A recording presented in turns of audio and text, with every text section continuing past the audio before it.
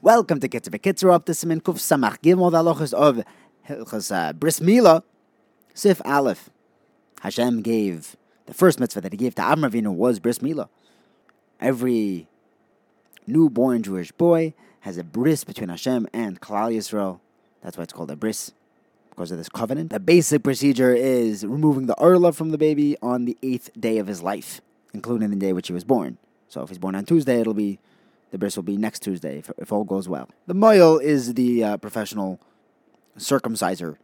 So over here, in the Siman, we talk about the ceremony, and the halachas pertaining to the mitzvah. And Sefalot the Kitzur says that there is a mitzvah saseh for a father to give his son a bris, or to appoint a shliach, or some other yid, to do the bris for him, even though the mitzvah is essentially the father's. If he appoints a shliach, it's as if the father did it himself. A non-Jew, or a min apikuris, is not allowed to do the bris. The father should put the son down on the sandik's lap. The sandik is the one that holds the baby during the bris. It's a tremendous kavod to be a sandik at a bris. A skula for parnasa. His legs are like the mizbeach. The father should also hand over the knife to the moil, stand next to him during the bris, to show that this moil is his shliach.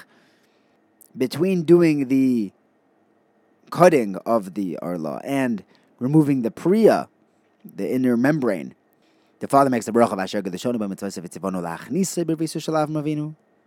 In Eretz Yisrael, the minhag agra is to add also shehachayonu.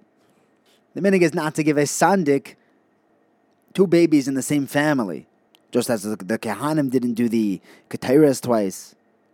We don't give this job as the sandik to the same person in the same family twice. We should try to find a moil and a sandik who are the best and the greatest tzaddikim. If you have one moil who you're machabed for an older child, it's usher to find another one for the next child. The pasuk says, "She'eres Yisrael lo ya'asu avlo v'lo yadabru chazov." So the one must keep his word. And if he's already machabed one person, and then he goes and gets somebody else in the city, if the moil left after he was appointed to do a bris today, the father thought that he wasn't coming back, so he was machabed somebody else. And then the first moil comes back.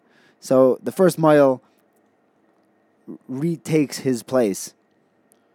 It was understood that the father didn't mean to retract on the initial appointment. He just thought he left, so he appointed somebody else. So the first moil will get to do the bris. In Sef Beis, the Kitzur says that we are noyeg, that everyone standing near the bris says the pasuk Vayamoid kol ha'om ba'bris. Or rather, the reason why they stand around is because of the pasuk Vayamoid kol ha'om ba'bris. Except for the sandik, he's holding the baby, so he sits down. After the father makes the bracha of la'achnis, so everyone answers amen, and then everyone says kashim shenichnas labris keini konis l'toiro l'chupa l'masim toivim. Then they make a bracha on the wine, other brachas for the child, and followed by the naming of the baby. In Sef Gimel, the Kitzur tells us that the moil has to know Hilchos Milah. You have to look at the Yeridea, Reish Nun to Reish Nun Vov. Yeah, he also has to make sure that the child is healthy beforehand. They should also let the midwife or the doctor know that they should tell the parents or the moil if they see any medical issue with the child.